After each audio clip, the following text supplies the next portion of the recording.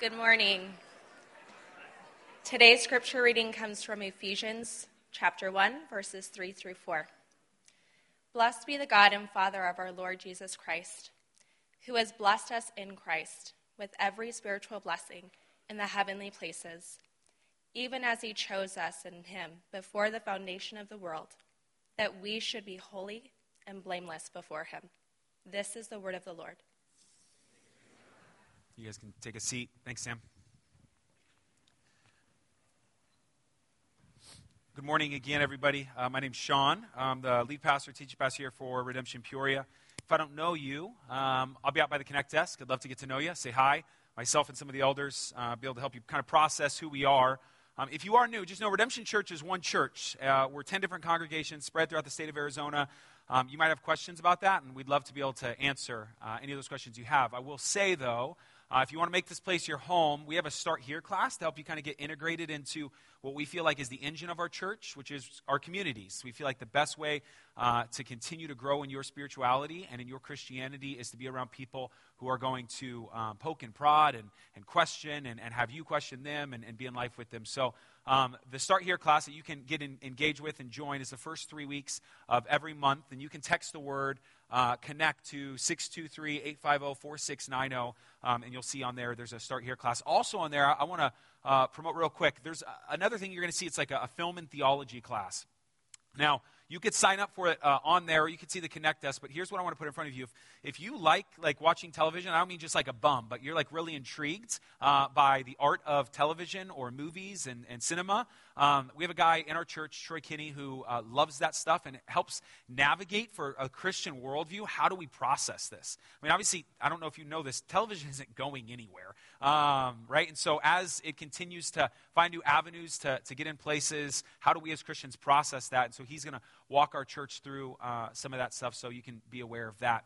I only have two quick announcements for you, okay? The first one is this. If you consider yourself a member of Redemption Peoria, or you want to be a member, or you're saying, I think at one point I was a member, I don't know if I am now, next week, right after first service, so before you guys get here, from 10:20 to about 10:40, we're going to have a membership. It's not a class, it's just a membership meeting. And that includes anybody who wants to get in. We've recognized we've dropped the ball in some areas, and so we're kind of starting with a clean slate. So anybody who wants to say, hey, we're in at Redemption Peoria, that place is my home, I want to be a member, we want to just give a brief synopsis of next steps for those of you who still have questions about our doctrine, what to do if you're saying you're already all to be in, and then from there, a couple dates for you to be aware of where we will have a longer membership meeting. So just know that's on the table. The second thing is this. We are in the book of Ephesians, if you're not aware, and we're going to be spending most of the year there. And we're going to have, throughout the course of this Ephesians series, 3 different workbooks to go along. And so we have the first section workbook, which is pretty much the first 2 chapters of Ephesians at the Connect desk. Now, we're selling them for $5. Here's why. They're $4 at cost to make. They're a pretty thick book that we have. And the extra $1, I want to put this in front of you, is going towards those of you, and maybe this is you, who can't afford. And that's not a joke. You legit say, like, I can't throw down the $5. And this is coming from somebody who grew up on food stamps and lunch cards, right? So I get it. If you don't have the dough to put there, somebody else is dropping an extra $1 in to help pay for that.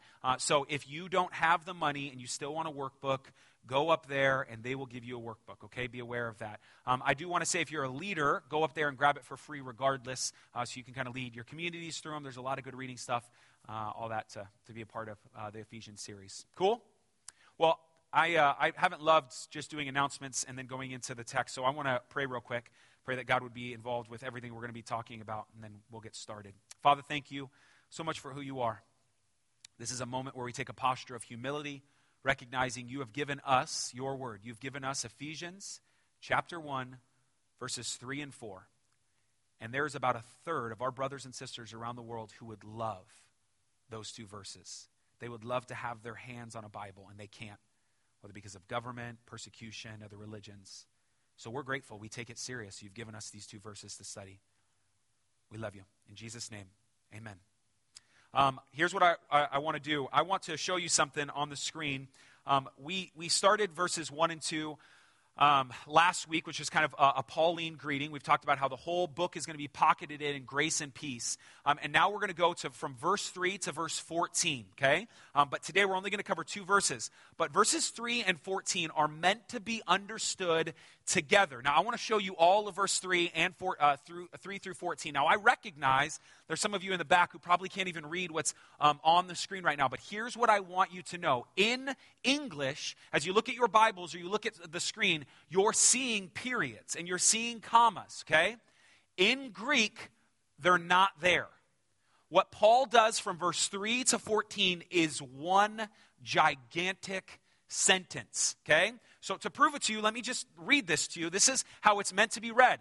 Blessed be the God and Father of our Lord Jesus Christ, who has blessed us in Christ with every spiritual blessing in the heavenly places, even as he chose us in him before the foundation of the world, that we should be holy and blameless before him. In love, he predestined us for adoption to himself as sons through Jesus Christ, according to the purpose of his will, to the praise of his glory, his glorious grace, with which he has blessed us in the beloved. In him we have redemption through his blood, the forgiveness of our trespasses, according to the riches of his grace, which he lavished upon us in all wisdom and insight, making known to us the mystery of his will, according to his purpose, which he set forth in Christ as a plan for the fullness of time, to unite all things in him, things in heaven and things on earth. In him we have obtained an inheritance, having been predestined according to the purpose of him who works all things according to the counsel of his will, so that we who were the first to hope in Christ might be to the praise of his glory. In him we also, in him you also, when you heard the word of truth, the gospel of your salvation, and believed in him, were sealed with the promised Holy Spirit, who is the guarantee of our inheritance until we acquire possession of it, to the praise of his glory. Paul hates us. Okay? So we read this, and it's like, yeah, I can read it and break it up in chunks, but it is meant to be read together. The study of Ephesians 3 through 14, it being one sentence, points us to something. It's meant to be talked about one topic, and is the topic, and we have this fancy word in Christianity called soteriology. Soterios is where we get our word salvation from. It's the study of salvation. If you say you're a believer, if you say you're a Christian, I believe in Jesus, here's the question. How'd you get there? What does that mean now? What's that mean moving forward? If we study salvation, Paul starts verse 3 through 14, letting us kind of remove the veil and see what salvation looks like.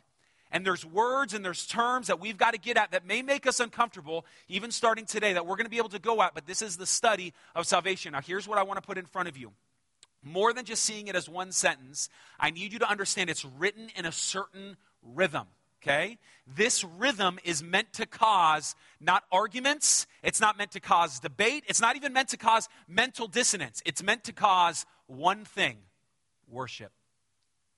Let me prove it to you. A guy named Timothy Gambus, one of the commentaries I mentioned last week that I'm reading, he said this: Ephesians 1, 3 through 14 begins with what is called the Barakah, an extended Jewish blessing formula that sets Ephesians in an atmosphere of worship.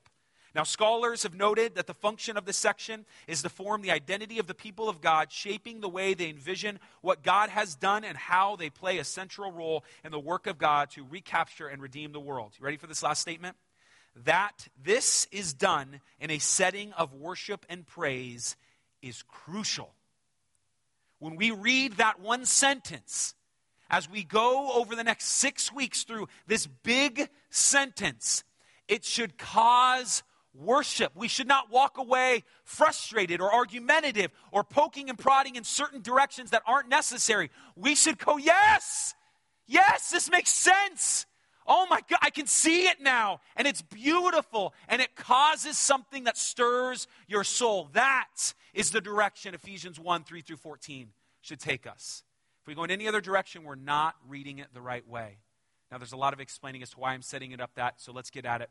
Verse 3 starts with this. Right after the introduction, we read, Blessed be the God and Father of our Lord Jesus Christ, who has blessed us in Christ. Let's stop there real quick. So the word blessing is going to appear 3 times in our section 2 in this first verse, right? So the first one is, Blessed be the God and Father who has blessed us. And the first one is an adjective. The second one is a verb, okay? Now, whenever you read in your Bible, blessed as an adjective, where blessing goes, it's always directed towards God. It's eugalegatas. It's where we get our word eulogy from, meaning if you stand before people and someone has just passed away and you're giving a eulogy, you're speaking highly of them. The first declaration for Paul is going, let's talk about how big God is. He's so big. He's so great. He's merciful, he's just, he's righteous, he's omniscient, he's omnipresent. He's poetic in the way that he does things. He's awesome. Blessed be the God and Father of our Lord Jesus Christ. That's where it starts. And then it uses this word, blessing, or blessed be the God and Father of our Lord Jesus Christ, who has blessed us. Right? So now it's in this direction of this verb. And anytime you read this, the word blessed in the verb form, 90% of the time in the Bible and in the New Testament, more appropriately, especially in Pauline literature, it's always a direction of how awesome God is, directing his awesomeness, how good he is towards us. So what it's saying in this first statement is, there's a declaration from the jump. Let's talk about Ephesians 1-6. Let me write you a letter, church. Let's start with this. God is big. God is awesome. He's so magnificent. Can you feel his love? Can you see his goodness? Can you understand his kindness? Of course you can, because he has blessed you. He has taken how good he is and he has shared that with you. That's where it's starting. You can immediately see why this is meant to cause something in our soul to stir for joy. This is good news. Hear it. Now, 3-14 is going to give us 22 ways that God has blessed us. 22 ways, okay? And as we go through these things, it's really important, but he's going to begin to define what kind of blessings these are. And so it says this, blessed be the God and Father of our Lord Jesus Christ, who has blessed us in Christ, so in Christ, with every spiritual blessing in the heavenly places. Now, you may go, that's really bizarre. Because even as Christians, we go, I'm blessed. Nobody even knows what that means. I'm blessed. Some over here is like, I was blessed with a new car. The other person's sitting over here saying, I'm blessed. I'm just going through trials right now, but I'm blessed. And I'm going, it don't look like you're blessed, bro. So, we don't even know what to do with this blessing. And we're given this adjective, these spiritual blessings. So we've been blessed with these spiritual blessings in the heavenly places. So for us to understand what Paul's doing, first we need to understand this. This language appears nowhere else in your Bible. The only time Paul uses these terms is in Ephesians, spiritual blessings. That's the only time he's going to refer to is in the book of Ephesians. Now, the reason he's doing that is our context. So let's rewind the clock. Maybe you weren't with us last week.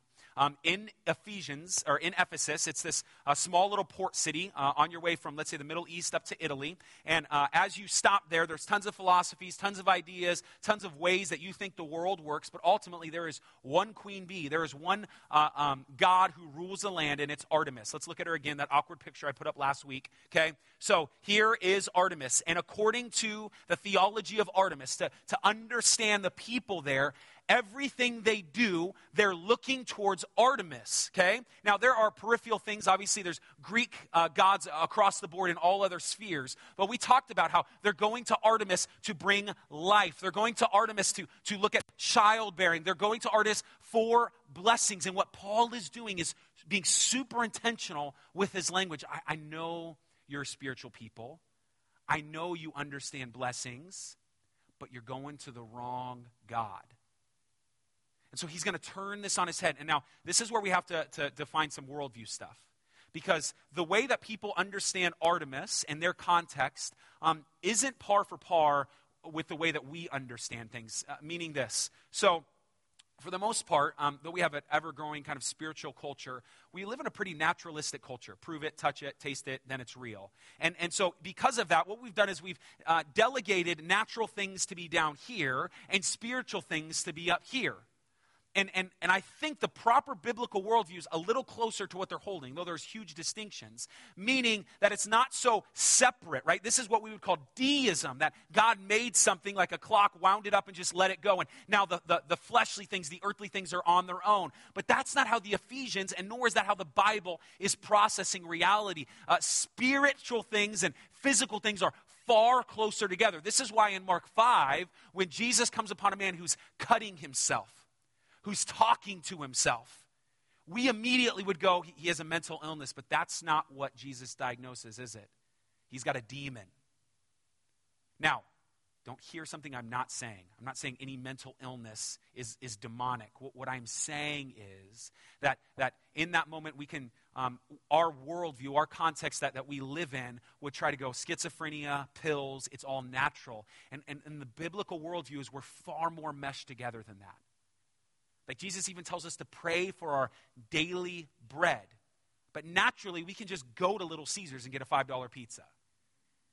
So there's something going on within the Ephesian mind that they're saying, I know that when I need crops, I know it needs sun, I know it needs light, it needs vitamin B, it needs fertilizer. I understand photosynthesis. Maybe they didn't fully understand, but I understand when I do these things, things grow. But at the same time, they're praying to Artemis to have these things grow. It's a meshing together. And what Paul does is he looks them at their face and he says, you're looking for those blessings, those things in all the wrong places. And every single one of us knows what he's talking about. Every time you jump on that screen, you're looking for something, homie. You're looking for something. And I don't mean just in pornography. I mean on Amazon. You're searching for some type of pleasure when you engage with her like that, when you engage with him like that. When you're greedy, there's a hole. There's something you're looking to satisfy by having that relationship, that friendship, that boyfriend, that girlfriend. You're looking for something, and what Paul is declaring is the same thing he's declaring to the Ephesians. You're looking in the wrong place. It's in Christ that those spiritual blessings are found. Now, this is what I love about this. The word every. It's not some. What I love about the Greek word every is it can be translated every. It's all. It's all things. So I have my youngest daughter, Anna. She's about to turn 2. Candace takes these Stonyfield yogurt tubes and she freezes them so they can have frozen yogurt in the morning or whatever. So Anna's 2 years old, getting her up, she just give her a yogurt. I cut off the Stonyfield top, right? And when I cut it off, I cut a little bit too much off and some of it falls on the ground. The frozen yogurt and the top comes off and I'm holding the frozen tube. And I go down to pick up the piece that I cut off and Anna's on the floor and she's grabbing the pieces that had broken and she keeps eating this floor yogurt, okay? Now, I go, Anna, look at me. Anna, stop eating that. I'm holding a tube of frozen. Everything you're enjoying right now, I have right here in my hand. But she wants floor yogurt. So I go, okay, like I can't get her attention. She just, okay, eating floor yogurt, okay? And I just put the tube there. I'm like, Anna, it's right here when you want all of the yogurt. But this is us, isn't it? This is what Paul's putting in front of the Ephesians. It's not that God can be parts or declared some type of mystic out there, participate in what you're doing. No, hear me. Everything you're looking for, Ecclesiastes 3:11, the eternity that is stored up in your heart, he has. But you're satisfied with floor yogurt. You're satisfied with Artemis. But it's a lie. And Paul's intentionally putting in front of the Ephesians, and he's putting in front of us now, that we're pursuing Artemis for those spiritual blessings, but they're found in Christ. So as we read this, it's immediately going to kick into this next verse, in verse 4. And the point of this change of what he's going to do is he's now going to make a declaration of how we can know this to be true, okay? So we're switching gears a little bit, but it's going to come full circle. And it says this, okay, in verse 4. Even as he chose us in him before the foundation of the world. Even as he chose us in him before the foundation of the world. And it feels like a change of thought, but it's not. So let's get out what he's saying. Here's the declaration, okay? Even before the world was created, blank. Let's stop there, okay? Let's rewind, go back again to last week. What did we say the whole book should be pocketed in? It's in grace and peace. So let's dig at grace for a second, okay? If we're to understand a statement like this, let's go this. You're coming here and you're processing grace based on your merit. We've talked about this a million times, based on all that you've done right or all that you've done wrong. And what we're seeing here immediately is before the foundation of the world, no, before you sinned yesterday, grace was already doing something. No. Before your parents brought you into a world of sin, grace was already, no. Before Adam and Eve brought sin into the world, grace, no, let's go back further than that. Before he made grass, before dirt was here, before the animals, before people, grace was already in motion. Grace was already in motion before grace was needed. So you come to the table and think you've messed up. Check it out, homie. He knew you were going to mess up. That's not why he saved you. Before the foundation of the world. Man, I've been on 10 years. I've been running from the Lord. I don't know what. I don't know if he's going to take me. He knew that time was going to exist. Before the foundations of the world, grace was already doing something. Now, here's the big question. What was it doing? What was it doing? It says this. Even as he chose us in him before the foundation of the world. The next part that we're going to talk about in soteriology and understanding salvation requires a statement to be made, and it's this. From this point on, let's agree that this is where the conversation starts. It's not where it ends. Everything we're going to talk about from this point on is going to cause some mental dissonance. You're going to be frustrated maybe, or maybe you're going to have questions with what it's going to say, but let this be where the conversation starts, not where it ends. Let's talk through it. And this I think, being a good Christian, but more than that, just being a good thinker, being a good human, is if someone comes and says, Jesus isn't God, I can prove it in the Bible. Listen, though of course they're wrong, hear me. If they can prove it in the Bible, and Jesus being God is a man-made philosophy, then throw it away and believe the Bible. Do you understand? Now, of course, that's not true. I'll defend it in the Bible. But the point is that we wouldn't follow man-made ideas, our own connotations, our own ideas of what we think and how God should operate. Let's just be there. Now, the second thing is this. I meant to do this at the beginning of the year, but moving forward, all through Ephesians, we're going to have this candle lit. And it's intentional, and I have failed at the beginning of the year to do it, but the goal is to have it lit. If I forget to light it, there's a lighter over here. Anybody's welcome to do it. But as we go through service, here's what I want this to be a symbol of. I want us to remember what we're going to call this the Christ candle. I want us to remember that we're not talking about abstract theology, that this isn't a classroom, that the Bible is meant to conjure something up and do something. So let's do this. Let's remember that let's see this as a reminder that Christ is in the room. I don't believe Jesus is the candle. It's a symbol. I got in the car yesterday with Jim, and he has on his dashboard, turn off lights, or lights off, question mark. He's really old. He forgets stuff, okay? And so he has there. Now it's a reminder. I need to turn off the lights when I get out of the car. We're going to see this candle as a reminder, what we talk about in soteriology, what we talk about in race, what we talk about in family, what we talk about in spiritual things. Christ is in the room. He's not removed from our conversation. And so this leads us to the language that he chose us before the foundation of the world. I will do my best to take one of these hard words when we come to them and break them down. So probably the most fatiguing word that we're getting at in this verse is the word chose. So here's the word chose. It starts with the word ek. It's two words put together, which simply means out of, okay? So when you see this in any Greek, and you don't, just if you know, you can say ek the room. I'm leaving the room. Ek out of the car, or whatever it is. It's added to any type of word that can be added to, but it's a two-part word, and it's ek, which is out of, plus lego, which is where we get speaking to a decision. And so as you see these two words together, so speaking to a decision is making a defined decision, and it's out of something else. So there's a multiple a choice answer, and you pick that answer. We get the definition of to out of, speaking to a decision, to select out of, or as it's articulated here, to choose. And it's used in a bunch of different ways. Jesus chooses his disciples. We see it in the 4,000 and how he chooses the bread and fish. And what's being understood here is this idea of you're standing at the grocery store with your spouse or your friend, and there's a bunch of raviolis, and you look at raviolis, I choose this brand. You're picking a brand. Or you're looking at a bunch of apples, I pick this apple. Or maybe a better way to think about it is you're a captain of a team, and there's a bunch of people, and you say, I pick John. You in that moment, all this word is trying to get at is saying in that moment, you select, verbally you call out of the other people that are in the mix to choose, you call that one person, you pick that one person out of the other people. You tracking with me? So let's put this together. What we're told here in the Bible, this is not Sean talking. What this says is, God in Christ, before the foundations of the world, he picked you out. He chose you.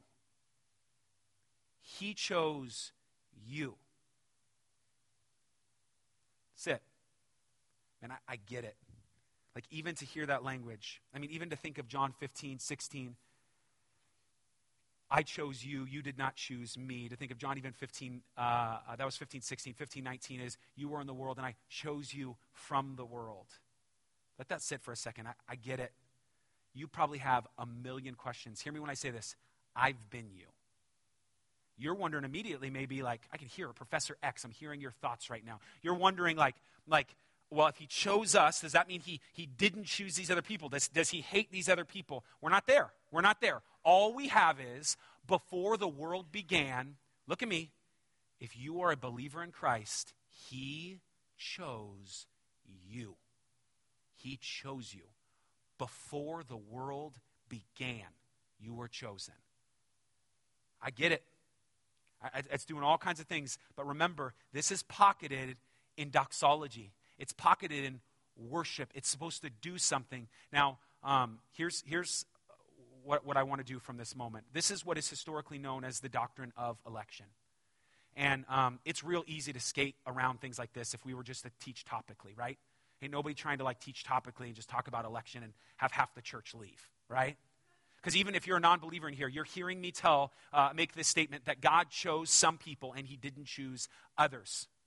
That's what you're hearing me say. That's what it is saying. He literally, out of these people, he chose these people. And listen to me. It's in the Bible. You have to do something with it. So here's what I want to do. I want to pocket our conversation from this point on, including next week, in something by John Stott. He gives 4 points as we process this theology. This is where the conversation starts. It's not where it ends. I bet you got a plethora of questions. It's where it starts. It's not where it ends. And he gives 4 ways to kind of get around this, because I think this is important. When I was first introduced to the doctrines of election, the doctrines of grace, I came across a verse like this, and I said, it's there in the Bible. I don't know what you want me to do with it. And I remember I was discipling this kid, this 16-year-old kid. I loved him. I've been discipling him for 2 years. And his mom said, don't talk to my son anymore. You're one of those. What do you want me to do, man? It's in the Bible. Like, whether you like it or not, you got to do something with the word choose. You got to do something with the fact that he chose you before the foundation of the world. You got to do something with the fact that he chose you out of other people before the foundation of the world. It's there. So Stott gives 4 ways to process this. The first one is this. I'll try to stick to my notes because I can go off like a cannon on some of this stuff. The first one is this. The doctrine of election is in the Bible. Man did not come up with it. Okay? So we're not chalking this up to Augustine or to Calvin. We're just going to say it's here in the Scripture. We have to deal with it to some capacity. Now listen, it's not just here. You can't read the Bible as a whole and not wrestle with this. Meaning, at the beginning of time, God begins to create people. And as people scatter out to different nations, for whatever reason, Yahweh God chooses Israel.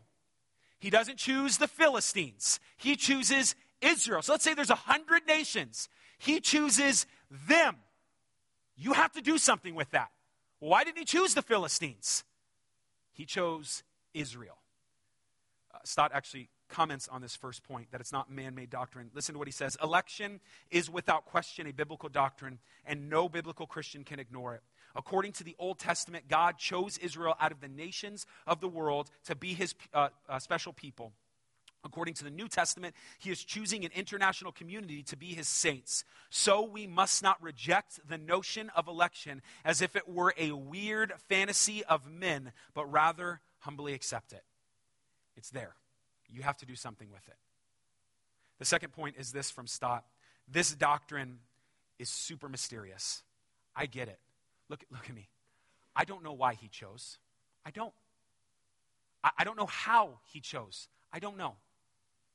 But though I don't understand how he does all these different things and it makes it super mysterious, it's clear that one thing he does do is elect.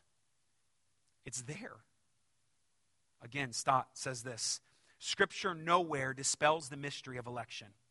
And we should we should beware of any who try to systematize it too precisely or rigidly. It is not likely that we shall discover a simple solution to a problem which has baffled the best brains of Christendom for centuries. It's a mystery. And listen, I get the questions, and we're going to wrestle, and I'll give you some paths to walk down in a second on that. But it's there, and it's a mystery. The third thing is this. The doctrine of election should humble you and never lead to boasting. So let me talk to some of you maybe who aren't Christians, or you're hearing this for the first time. And immediately, we like to point the finger and go, you think you're better? You think you're better? That's why God chose you? And you're looking at it like we're beating our chests as if we're better. Let me speak on behalf of all people who hold to the doctrines of election. If we're going to pocket why he chose us in the doctrine of election, understanding the same way in the Old Testament as we do the New Testament, here's what God says in Deuteronomy 6 about choosing Israel. I didn't choose you because you were the smartest. I didn't choose you because you were the wisest, the strongest, the quickest. As a matter of fact, I chose you in love because you were the weakest. So let me speak on behalf of anyone who holds to the doctrines of grace. This doesn't lead to braggadocious pride. This leads to the fact that he chose me because I suck the most. I'm getting real, using the language. So understand, this never will lead to boasting. This will never lead to pride. Quite the opposite. You're the runt of the litter. He chose you. The last one gets us to the end of our verse. And it's that the doctrine of election always leads to godly action, meaning, for whatever reason, as we're going to see in a moment, he chose these people out of these other people before the foundation of the world. And in this declaration, he chose them for a purpose. He chose them with a plan. And it will never lead to, well, I'm chosen so I can do whatever I want. Listen, anybody who says that in Christianity, forget the doctrine of election, most likely isn't a Christian. Let's read the back end of our verse. For context, even as he chose us in him before the foundation of the world. You ready for the word? That. We actually get a glimpse into why he chose these people, us. That we should be holy and blameless before him. And now those last words you're going to see in love.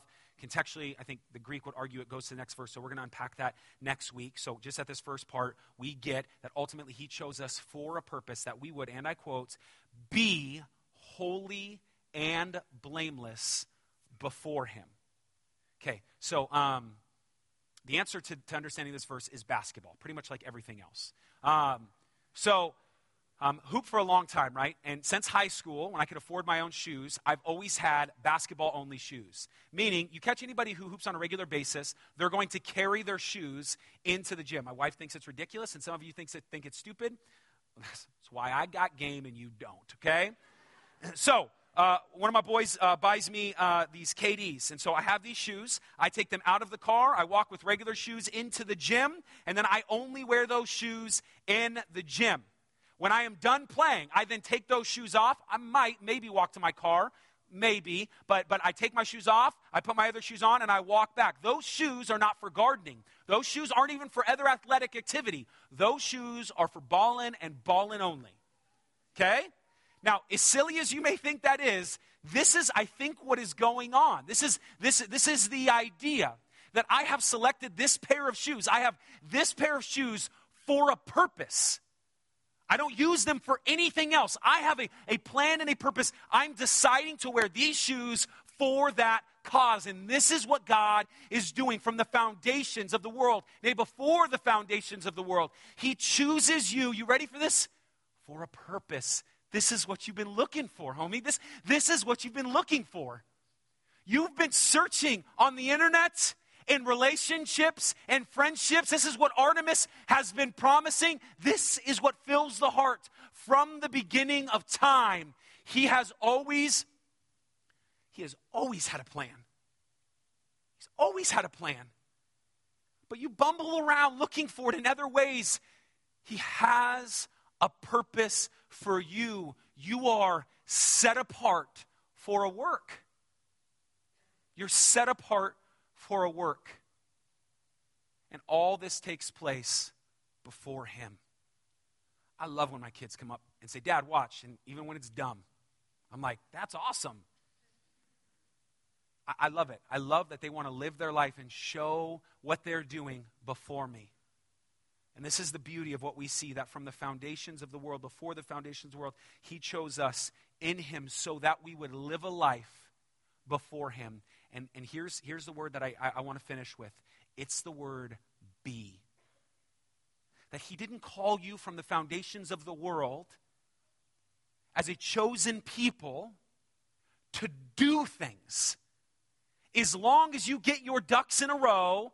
No, grace is a lot bigger than that. You're already saved in his sight. You've called upon his name, and that was his plan. And now here you live a life in which he has already given you. He's made you into something. He hasn't designed something for you to do. You're a new creature. You're a new creation.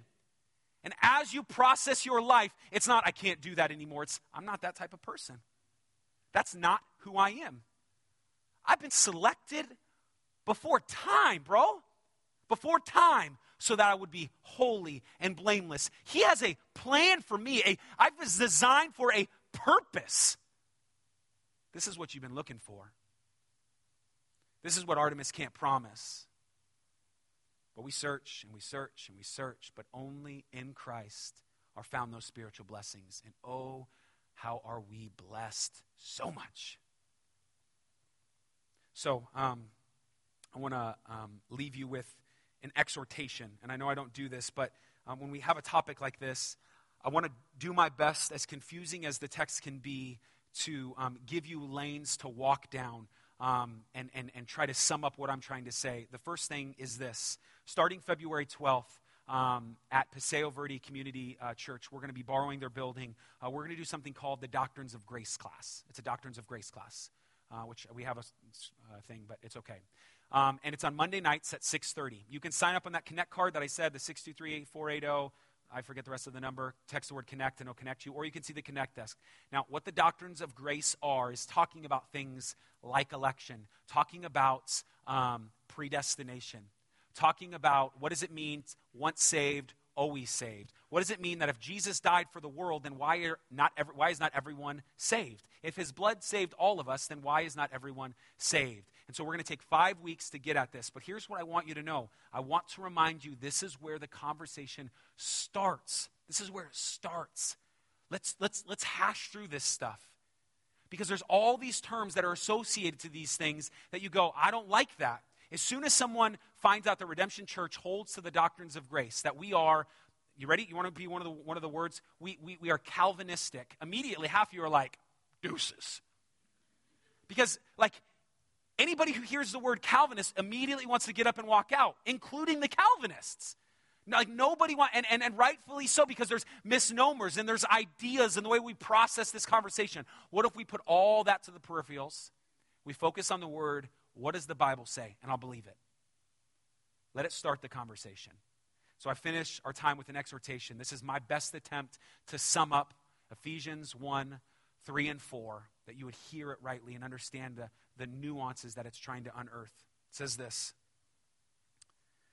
the Blessed One has blessed you with the current spiritual reality of knowing that in Christ he chose you to be his people before the world began, so that you can be a certain type of people for his pleasure.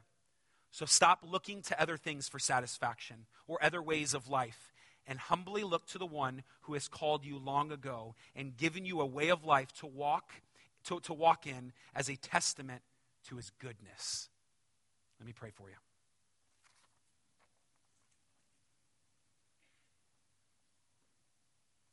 Father, thank you. Thank you so much for your goodness towards us. Thanks for Ephesians chapter 1. Thank you for verse 3. That we are blessed by the one who blesses the blessed. Thank you that we receive spiritual blessing in heavenly places, in the heavenlies, in the heavenly realms. Thank you that you chose us before the foundation of the world, that we would live holy and blameless lives before you. Thank you. Thank you for the reminder that we are secure, not based on what we've done, but before our sin came about, before we came about, before the world came about, you already had grace in motion. Thank you. As a church, we begin to talk about now, over the next 4 or 5 weeks, things that are extremely confusing to our very simple, very fleshly minds, but we pray that you would enlighten our eyes, enlighten our minds, that our hearts understand the true beauty of what's causing worship in verses 3 through 14. We love you. We praise you. We thank you. It's in your name we pray. Amen.